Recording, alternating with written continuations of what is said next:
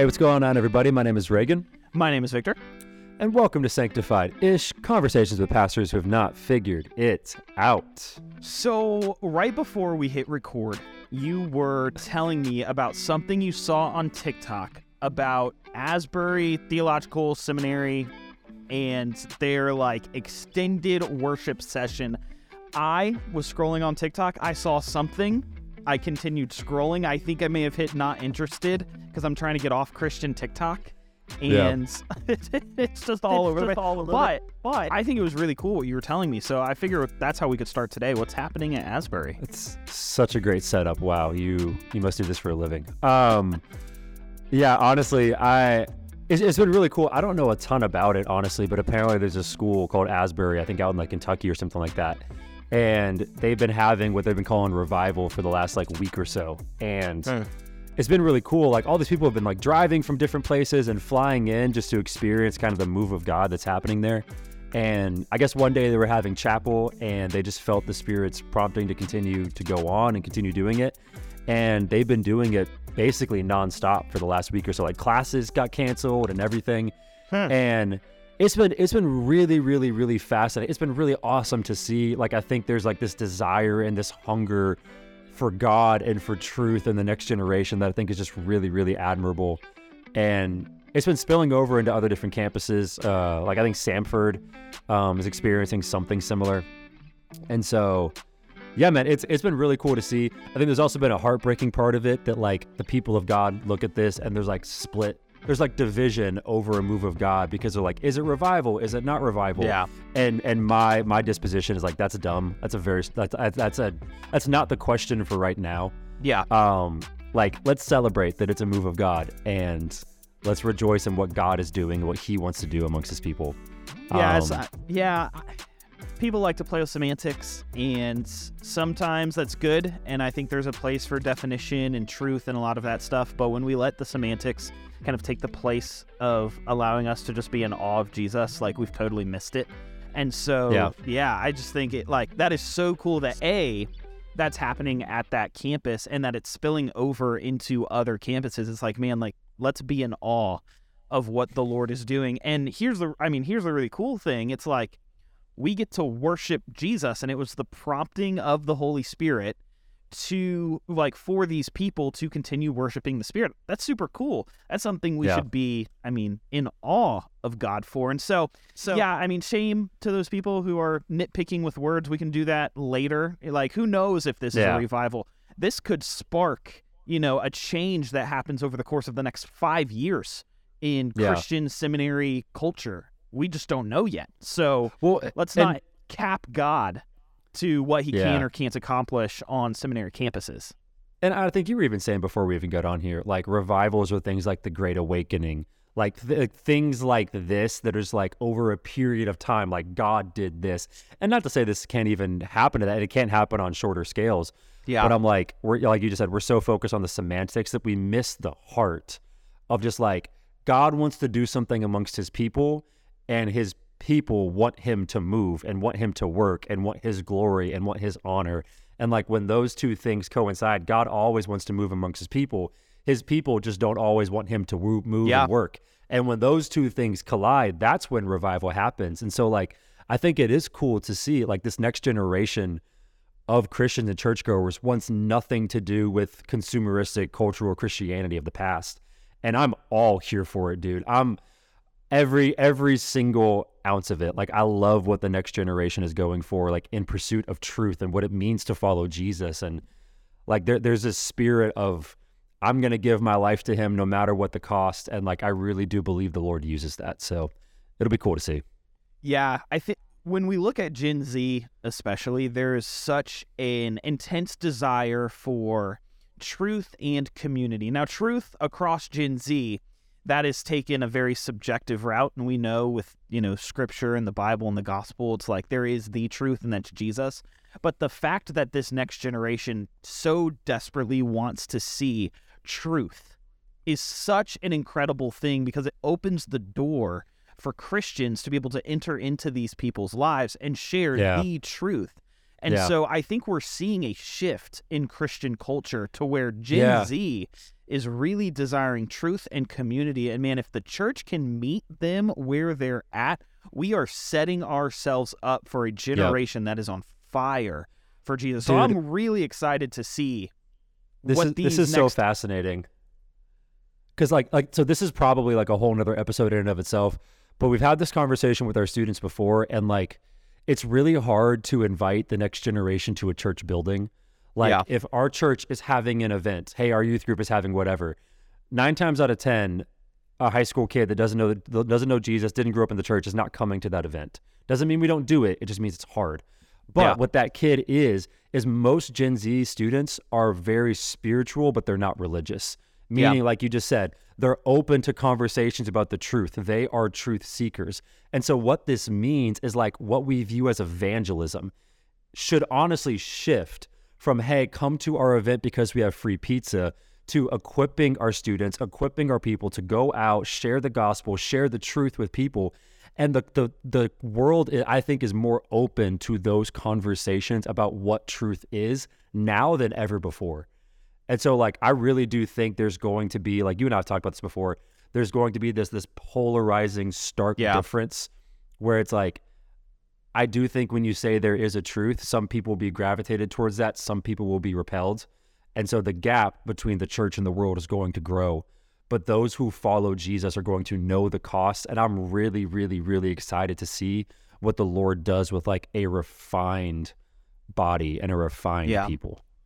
It's fascinating because now that I am starting to think about this, it seems like Gen Z is less concerned about the intellectual and more concerned about the experiential. And that might sound bad, but it's not necessarily a bad thing, right? Because if you're more concerned with the intellectual and not the experiential, you can get into a whole host of pros and cons with that as well. So there's pros and cons to where Gen Z is at. But it's like if we're trying to meet Gen Z, meeting them with the intellectual actually will only get us so far. And so it's like, how do we get them into the body to experience the power of the Spirit? I think that's kind of what we see here at Asbury.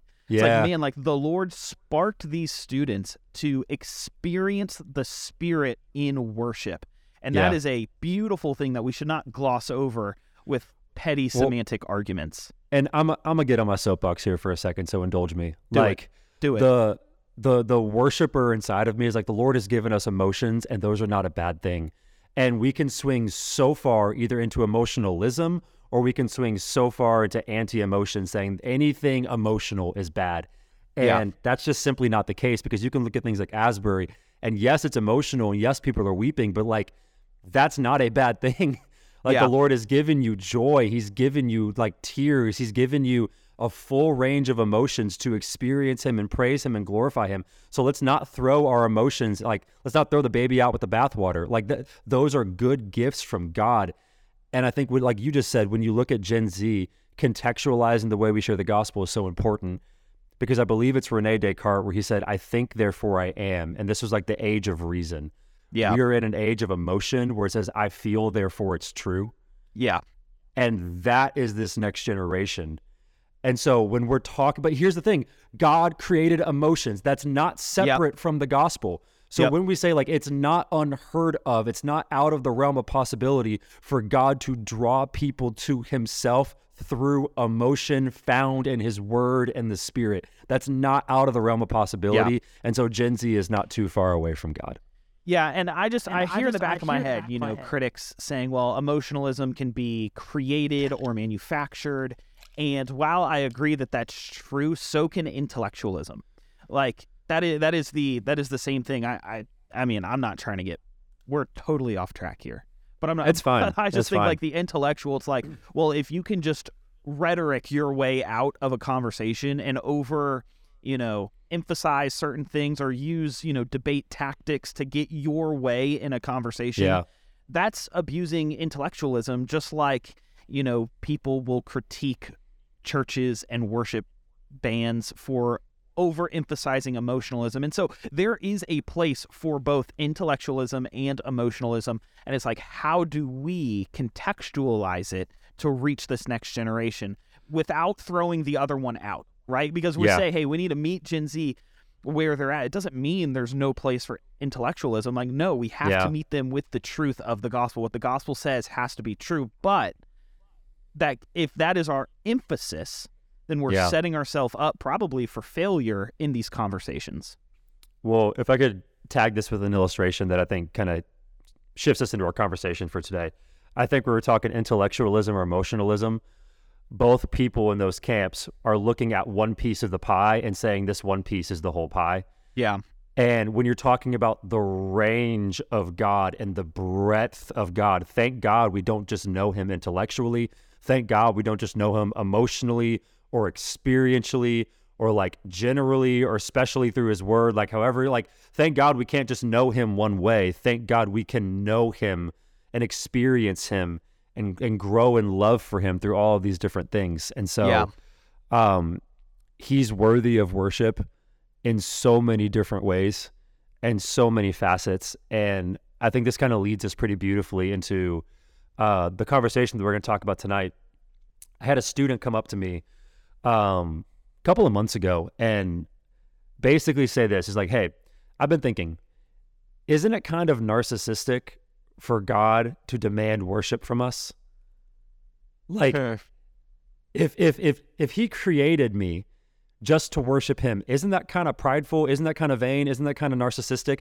And I thought that was one of the best questions I've ever heard in my entire life. Man, praise God, students are asking hard questions. I love it. But that's, okay, again, circle it full circle. That's Gen Z, dude. Yep. That's Gen Z. They don't want to just go to church because they go to church. They want to know, why did God create me to worship him? And that's so beautiful, dude. And the flip side of that is God has an answer for that. And the reason he created us to worship him just reveals more about who he is and his honor and glory. And so that's what we get to dive in and unpack tonight. Is God a narcissist? I feel like we need to start with unpacking the definition of a narcissist, so that we are on the same playing field in terms of semantics, because semantics are important, like we've learned over the past couple of weeks. So, narcissism. Here is how Google defines narcissism. Personality qualities include thinking very highly of oneself, in need of constant admiration, believing others are inferior, and this is arguably the most important one, a narcissist lacks empathy for others. So that's the definition that we're working with. After hearing that definition, generally, would you say that God is a narcissist? So this is so amazing. I would say every single one of those, except for the last one, I would say describes God. Like, is he above? Does he think much of himself? Yes. Does he think himself above every other name? Yes. Yes, he does. And he's worthy of all those things and 10 times more. The only one that I would disagree with is empathy. Yeah. Because God has more empathy and sympathy for human beings than anyone else in the entire world. That's the beauty of the incarnation. Jesus, fully God and fully man. He knows what it's like to be alone, to suffer, to be abandoned, to laugh, to cry. Like, we even talked about it, like, before we got on here. Like, Jesus probably farted. Like, he experienced, like, the full, the fullness of humanity.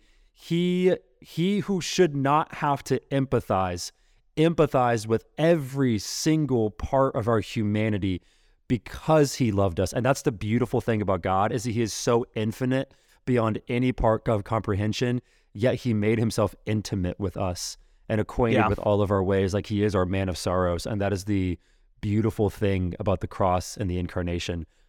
But I would actually, like you and I talked about this before we got on here, I would actually say that most of those things describe who God is, but he's not a narcissist. Yeah. Because all of those things are true of him. And what defines a narcissist is somebody who the things that describe God, they ascribe to themselves. Yeah. So another human thinking they're above another human thinking they are prideful in and of themselves. Like, for God to think those things are actually true of him, which is fascinating. Yeah. So that, and I love that. I would, so the one thing, I would agree with everything you said. The one piece of this definition that I also don't know if it describes God, I'm actually curious to get your thoughts about this, is the needing constant affirmation. Because within the Trinity, God receives everything in his perfect community with himself, in and of himself, right? And so like personally, man, I don't know if God necessarily needs our affirmation for him to still be God. Yeah. But because of what he's accomplished for us, like we get to partake in that, like worship of him. So I totally agree, especially the empathy. It's like the one who should not have to empathize with us did. Yeah. Because he loved us so much. And a narcissist defines someone who believes there's something they're not. Yeah. So a narcissist is someone who is convinced that they are, for lack of a better word, God. But the thing is for God, he's not a narcissist because he believes this of himself and it's actually true. Like he is the holy God, sovereign, eternal savior of the universe. And because those things are true, he is allowed to think of himself in that way. In fact, if he didn't think of himself in that way, he would in fact not be God.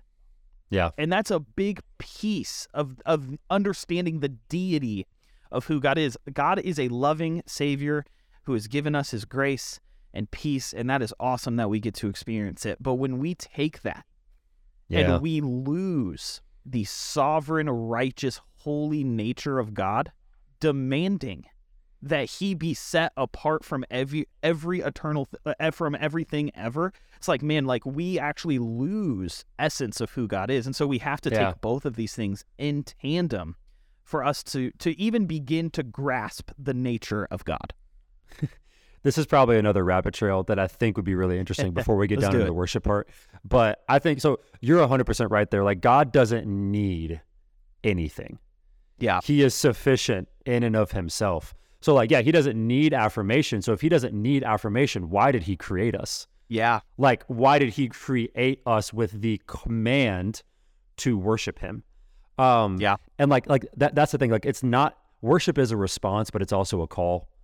Yeah. And so we worship and respond of what we see, but it's also a command, like sing to him, O ye people, like clap your hands, shout to him, ascribe him glory. Like these are commands in the Bible, same as love your neighbor. And I think that's fascinating. Like if he doesn't need this, why did he command it? So I'll be fascinated. Good. Like, what do you think about that? Yeah, it's for our good. Like the fact that God has commanded us to worship him is solely for our good. Like he doesn't need us. He doesn't need my affirmation. He doesn't need me to say that God is holy. He is, regardless of the finite words that I speak. But it's like God calls me into worship because it does me good. And like the command for us to worship is actually a grace that God has given his people. Like he has made us he has made himself so accessible to us that we get to worship him. And that's where like this empathetic God comes into play. And I mean, our friend group has kind of been reading through the Bible in a year, and we've basically been stuck in like the first 3 books of the Bible. So it's been great, but we're in Leviticus right now. Super depressing. And as much as people like, dog on Leviticus and how boring it can be, the one thing that Leviticus has really opened my eyes to is how holy and righteous and set apart God is. Like the instructions that God gives for the construction of the Ark of the Covenant. For the way that the robes for priests are to be built and worn, for like the process in which priests have to approach into like the holy tent. Like there are things that God has specifically required of his people in order to enter into his presence because he is holy. And like when we look at it, the reason that it is that way is ultimately for our good. And like Romans 8:28 sums it up perfectly. All things work together for the good of those who are in him. And it's like, man, if we are in God, because of his love for us, all things work together for the good of those who believe in him. Yeah. And that's why we get to worship. Yeah. I want to go back to what you said earlier in the beginning of just like, it's good for us to sing the praises of God. It blesses his ears, but it doesn't raise God's standing at all. That's good. And the reason it blesses his ears, it doesn't boost his ego, but it blesses his ears because it blesses his children. And he is blessed by the increase of his children. And like, this is so fascinating to me, because like, that's why God designed corporate worship. Like, here's another soapbox.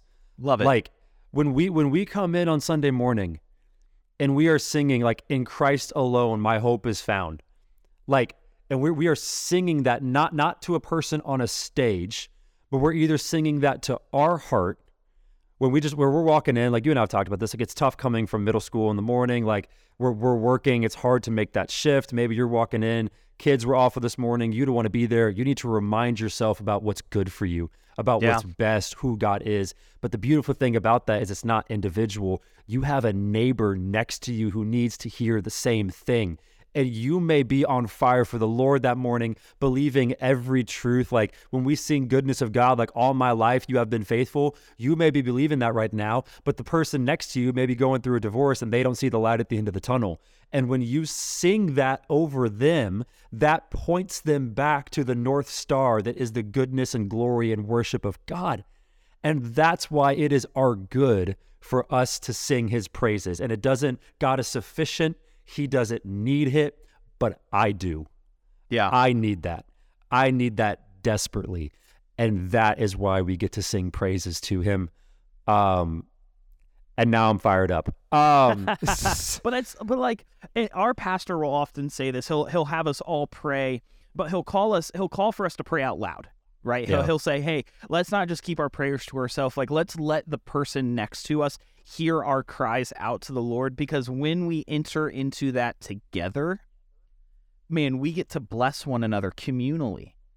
And so I would 100% agree that communal worship in any capacity, whether it's the way that we live our life, serving one another, prayer, singing before church, even like listening to a sermon together and having our notes out and our Bibles out and really paying attention, like, those things bless the body. And it's only because of God's grace that we actually get to enter into that, and because it's for our good. And it's like, who are we to have a God who would consider our good?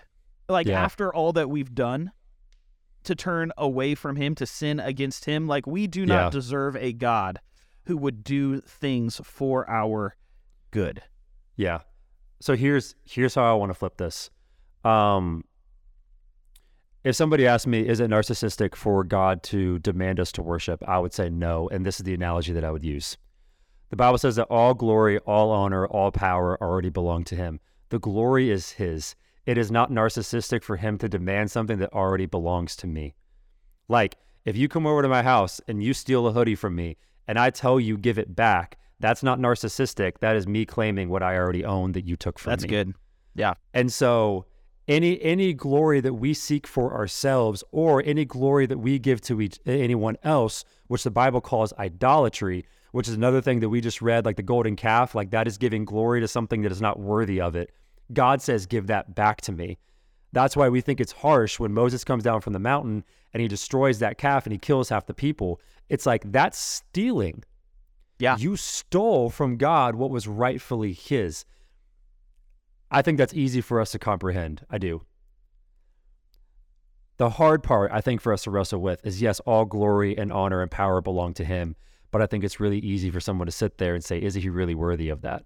Like, I know it belongs to him, but I'm looking at the world, and the world is a dumpster fire right now. Like, I know we're singing these songs all my life. He's been faithful, but he hasn't been faithful to me. He hasn't answered my prayers. There's injustice in the world. Like, there's death every single day. Why is a God worthy of that? Yeah. And if all glory and honor, power really does belong to him, why hasn't he done anything about it? And so I'm not going to answer that question. I'm going to let you answer that. That's the classic problem of evil, right? I mean, that is the thing that truthfully gets so many people from believing in God. And I mean, this is something that I wrestled with all throughout high school. And there's a couple things that we have to take into consideration when when answering this question or when responding to the problem of evil. The problem of evil is a consequence of the fact that we have free will. Because we have free will to choose either to obey God's command or to sin against him is why evil exists. It's the Genesis 3, the fall, right? Adam and Eve chose to sin against God rather than obey him. And God created us in such a way because for those who choose to love and worship God, it stems out of a genuine desire to know him. So I use this example with students all the time. I say you wake up on Mother's Day and you get up, dinner's nice or breakfast is nicely prepared there on the counter for you. There's a card that says Happy Mother's Day. And it's already signed from both of her kids, and it's all prepped, and all the kids have to do is take the breakfast into the room to give to their mom for breakfast in bed. Come to find out, what the mom did is she actually woke up at 4 a.m., prepared everything herself, wrote herself a nice card, got everything ready, went back to bed. And so the kids, all they had to do was bring it into the room. Now, what that communicates is absolutely no love. Like, the kids put no time, no effort, nothing went into the kids communicating that they love their mom into that. But let's say the kids on Mother's Day wake up at 4 a.m., They handcraft a gift that's, paper mache. They spend a lot of time on it. They write a really nice card to their mom. They cook breakfast. They cook something that they've never cooked before. They had to look up the recipe online. They put it all together, and then they go into their mom's bedroom on Mother's Day morning to give their mom breakfast in bed. What that communicates to mom is that she has kids that genuinely love her, and they chose to wake up, to inconvenience themselves, to sacrifice a little bit of time so that they could bless their mom. And very similarly, with the way that God created the world, he created it in such a way that because we have the opportunity to love God, for that love to be genuine, that means that there has to be an opportunity for us to not love God. And that's why evil exists. And so it's tough. It's hard. Yeah. We'll have questions. We always will have questions. The wisest scholarly theologians that are 500 years old that have written tons of books will still have questions when they die. But the thing is that we have to know and trust is that ultimately for those who believe in God, things will work together for the good of those who believe in him. And we've seen that time and time again in Scripture. And so, tough question, but evil has to exist for good to exist. I'm going to process this out loud, and we'll see how heretical this gets. So walk with me. The phrase that came into my head is that God allows hard things for his glory because his glory is our ultimate good. And that right there is the reason the cross exists. Because I don't think we realize, like what you just said is like sin is real and sin has consequences. And we worship a Savior who experienced, I don't know how I'm necessarily going to say this without being heretical. The consequence of sin? The consequence of sin. Yeah. He was killed, and that's a consequence of sin. Yep. He was betrayed. That's a consequence of sin. He was lied to. That was a consequence of sin. Like, he experienced evil, and he experienced bad things, but he came here to conquer it. Yeah. And his glory in that is our ultimate good. And so in this, two things are true. One, I have seen God I have seen bad things happen to people, awful things, results of the fall, results of sin. God has used that and turned that to bring people to himself. Yeah. And we ask and we wonder why a good God would let this happen, why a good God would let someone die in a car crash. But for that person to see that and to have a come to Jesus moment, and their soul is saved as a result, our time frame is so limited. We don't have a concept of eternity. Like, God is good for all of eternity, and he's good here and now because he allows us to be here. The fact that another day happens is another day for people to come to know him. Yeah. And come to believe in him. Like, he allows evil here and now because even in the presence of evil, there's the small chance that people will come to know him. And he will crack that door open as long as he can so as many people can come to know him, because one day that door will shut Yeah. And the people will be separated, and there will be no more pain, no more suffering. God will say, I've had enough. And those who put their faith and trust in Jesus Christ will be with him forever in ultimate good. And those who said no will be apart from him forever. Yeah. And so, like, why does God allow evil? Because people come to know him every single day. He is holding that door open as long as he wishes. And one day that door will close. Yeah. Is God a narcissist? I think we could both answer that question with a resounding no. The really beautiful thing about Jesus is that his nature causes us to worship him, and we get to willingly worship him. And so, if anything, this episode should hopefully, I pray, lead you to worship him. And so I think diving into this question in particular is fascinating. It's interesting. I think your student Reagan asked an amazing question, and I'm it encourages me to know that Gen Z is processing these things about God's character. Y'all, if you enjoyed today's episode, and I hope you did, make sure to let us know. You can leave a 5-star review wherever you get your podcast from. If you have questions, comments, concerns, email us, sanctifiedish@gmail.com. You can follow us on socials at ReaganJones97 and at Rotsiv157. Y'all, we will catch you in the next one. And until then, take care, and God bless.